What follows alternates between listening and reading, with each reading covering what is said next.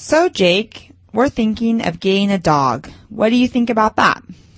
Well, that could be a good idea. Dogs can make good companions. Yeah, I think so. That's why we want to get one. But the problem is our apartment is really small. Do you think my apartment is too small for the dog?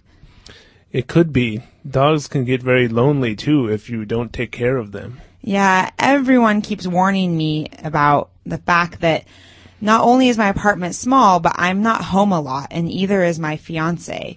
So the dog will be home a lot of the time by itself. Well, then maybe you'd better reconsider getting one. But they're so cute, and I'll walk it in the morning and when I come home from work. I mean, do you think that will be okay for the dog?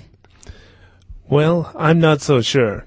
Personally, I don't really see what's so great about having a dog anyway. Oh, what? You don't like dogs? Not really. I mean, well, first of all, I'm a little bit afraid of them. I think maybe I was attacked when I was very young, but I don't like them very much. So you're afraid of them or you don't like them or both? Both. I think also sometimes they're kind of dirty inside of the house. They leave lots of pet hair and sometimes they're not properly toilet trained. Well, of course, they're like babies. You have to train them to go outside. But once they're trained, they can be wonderful companions. And I don't know, they're pretty soft and cute and lovable.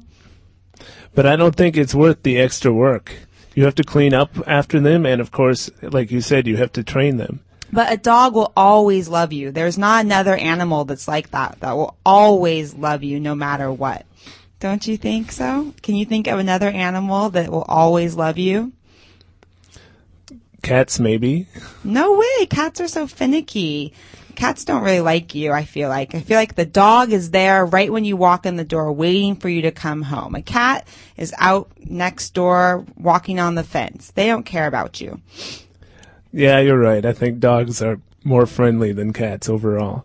I think you're just afraid of dogs because you haven't had a good experience with a dog. But if I get a dog, then you can come to my house and play with my dog. I'm sure I would like your dog.